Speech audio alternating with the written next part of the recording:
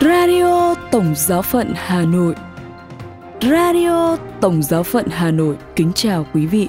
Mời quý vị nghe chương trình phát thanh hôm nay, thứ Sáu, ngày 27 tháng 10 với những chuyên mục tin thời sự và kế đến là chuyên mục phút cầu nguyện. Bây giờ mời quý vị nghe tin thời sự với những nội dung đáng chú ý sẽ có trong buổi tối hôm nay. Hoạt động tại Tổng Giáo phận Hà Nội. Cách thức thảo luận và bỏ phiếu tài liệu tổng hợp của Thượng Hội đồng. Các giám mục Mexico kêu gọi đoàn kết sau sự tàn phá của bão Otis. Và các nhà lãnh đạo EU kêu gọi hành lang nhân đạo ở giải Gaza. Sau đây là phần tin chi tiết. Hoạt động tại Tổng Giáo phận Hà Nội. Tại Tổng Giáo phận Hà Nội đã diễn ra một số hoạt động đáng chú ý liên quan đến các hoạt động tại các giáo xứ. Vào lúc 15 giờ thứ Ba ngày 24 tháng 10, tại sân vận động giáo xứ Đồng Danh đã diễn ra trận giao hữu bóng đá giữa các đội thuộc các hội đoàn trong giáo xứ nhân dịp mừng lễ Đức Mẹ Mân Côi Quan Thầy. Hiện diện trong buổi giao lưu có cha xứ Francisco Xavier Trần Truyền Giáo, cha phó Phaolô Trần Xuân Dũng, quý thầy, quý sơ và 5 đội bóng trong toàn xứ.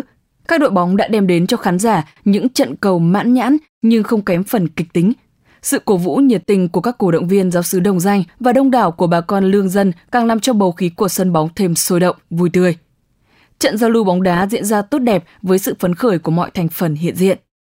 Kế đó, vào thứ Tư, ngày 25 tháng 10, lần đầu tiên ca đoàn Gioan Phaolô thứ hai giáo xứ Hàng Bột tổ chức mừng lễ Thánh Giáo Hoàng Gioan Phaolô II, Quan Thầy.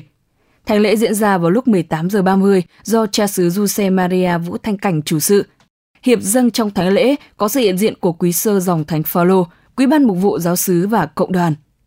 Thứ đến, vào thứ Năm, ngày 26 tháng 10, tại giáo xứ Đồng Đội đã diễn ra hội nghị bầu ban thường vụ Hội đồng mục vụ giáo hạt Nam Định.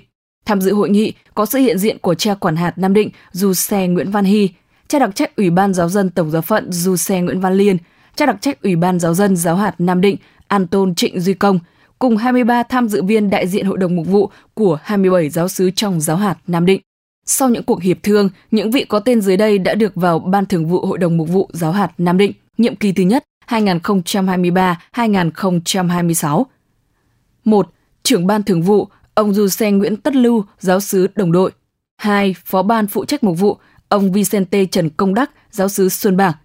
3. Phó Ban phụ trách hội ban, ông Giuse Lê Danh Khanh, giáo xứ Vỉ Nhuế. 4. Phó Ban phụ trách quản trị bảo trì, ông Francisco Phạm Quang Trung, giáo xứ A Lộc. 5. Thư ký giám sát, ông Giuse Chu Văn Phú, giáo xứ Tường Loan.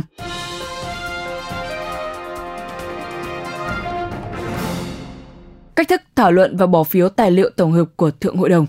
Trong cuộc họp báo chiều thứ Tư, ngày 25 tháng 10, ông Paolo Ruffini, Chủ tịch Ủy ban Thông tin của Đại hội Thượng Hội đồng lần thứ 16, cho biết tài liệu tổng hợp cuối cùng của phiên họp đầu tiên của Thượng Hội đồng dài 40 trang đã được giới thiệu và phân phát cho các tham dự viên bằng tiếng Ý và tiếng Anh, cùng với các bản dịch sang các ngôn ngữ khác.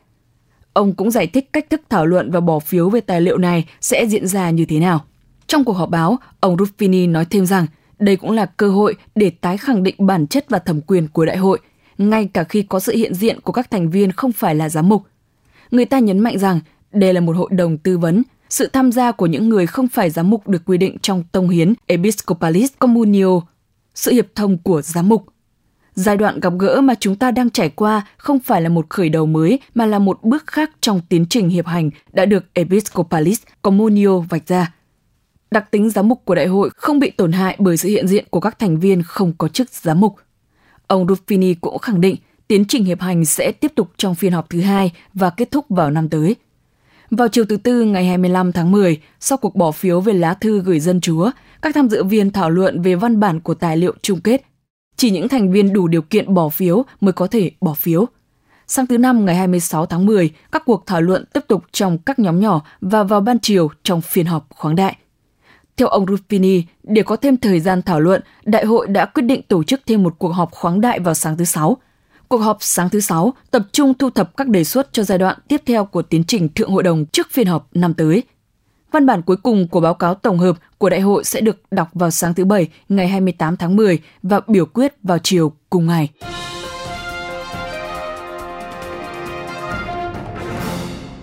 Các giám mục Mexico kêu gọi đoàn kết sau sự tàn phá của bão Otis. Để đối phó với sự tàn phá do các trận bão gây ra ở nước này, Hội đồng Giám mục Mexico đã kêu gọi sự đoàn kết để cung cấp viện trợ quảng đại cho những người bị ảnh hưởng, đặc biệt là những người nghèo nhất và dễ bị tổn thương nhất. Bão Otis đổ bộ vào khu vực Acapulco thuộc bang Guerrero của Mexico sáng sớm thứ Tư ngày 25 tháng 10 ở cấp độ 5 với sức gió hơn 258 km/h. 4 ngày trước, bão Norma đã đổ bộ vào bờ biển thị trấn La Paz ở Baja, California Sur ở cấp độ 2 khiến ít nhất 3 người thiệt mạng. Trước đó, vào ngày 10 tháng 10, bão Lidia đổ bộ vào bang Jalisco khiến ít nhất 2 người thiệt mạng. Trước nỗi đau đớn và thống khổ tràn ngập hàng ngàn gia đình đã mất nhà cửa, tài sản và sinh kế ở những khu vực thảm họa này, các giám mục vô cùng đau buồn trước sự mất mát sinh mạng của mỗi con người. Các ngài mời gọi các tín hữu đổi mới niềm tin tưởng vào Thiên Chúa và để sức mạnh của Ngài hướng dẫn. Thiên Chúa sẽ biến mọi phiền não thành niềm hy vọng. Đoàn kết, chúng ta sẽ có thể tiến về phía trước. Ngoài ra, các vị giám chức cũng kêu gọi chính quyền của các cấp chính quyền khác nhau tăng cường và phối hợp nỗ lực để hỗ trợ các nạn nhân, đảm bảo an toàn và cung cấp thực phẩm, nước uống, thuốc men và chỗ ở tạm thời cho họ.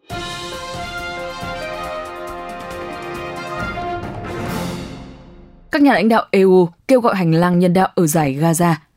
Các nhà lãnh đạo Liên minh châu Âu dự kiến kêu gọi thiết lập các hành lang nhân đạo và các điểm dừng để vận chuyển viện trợ cho dân thường vào dải Gaza khi cuộc chiến giữa Israel và Hamas bước vào tuần thứ 3. Hội đồng châu Âu bày tỏ mối quan ngại sâu sắc nhất đối với tình hình nhân đạo đang xấu đi ở Gaza và kêu gọi tiếp cận nhân đạo và viện trợ liên tục, nhanh chóng, an toàn và không bị cản trở để tiếp cận những người cần giúp đỡ.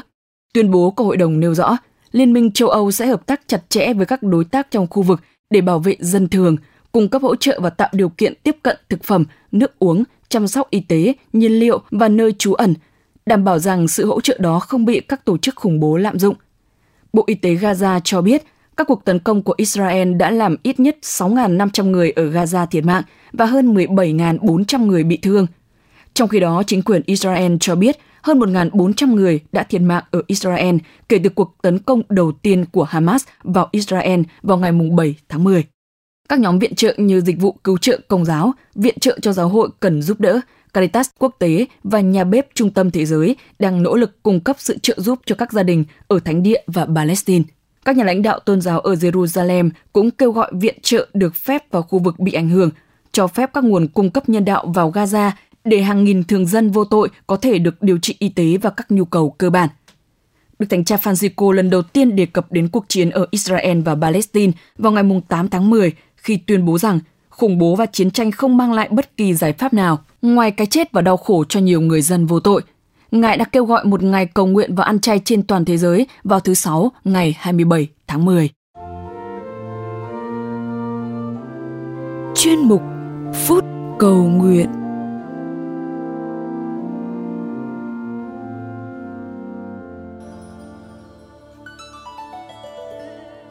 Lạy Chúa Giêsu, khi nhìn thấy đồng lúa chín vàng, chúng con ít khi nghĩ đến những hạt giống đã âm thầm chịu nát tan để trao cho đời cây lúa trĩu hạt. Có bao điều tốt đẹp chúng con được hưởng hôm nay là do sự hy sinh quên mình của người đi trước, của các nhà nghiên cứu, các người rao giảng, của ông bà, cha mẹ, thầy cô, của những người đã nằm xuống cho quê hương dân tộc. Đã có những con người sống như hạt lúa, để từ cái chết của họ vọt lên sự sống cho tha nhân. Nhờ công ơn bao người, chúng con được làm hạt lúa. Xin cho chúng con đừng tự khép mình trong lớp vỏ để cố giữ sự nguyên vẹn vô nghĩa của mình, nhưng dám đi ra để góp cho cánh đồng cuộc đời một cây lúa nhỏ. Chúng con phải chọn lựa nhiều lần trong ngày để chọn tha nhân và Thiên Chúa. Chúng con phải chết cho chính mình. Ước gì chúng con dám sống mầu nhiệm vượt qua, để từ cõi chết đến nguồn sống. đi từ cái tôi hẹp hòi đến cái tôi rộng mở, trước đấng tuyệt đối và tha nhân. Amen. Radio Tổng Giáo phận Hà Nội xin chào và hẹn gặp lại.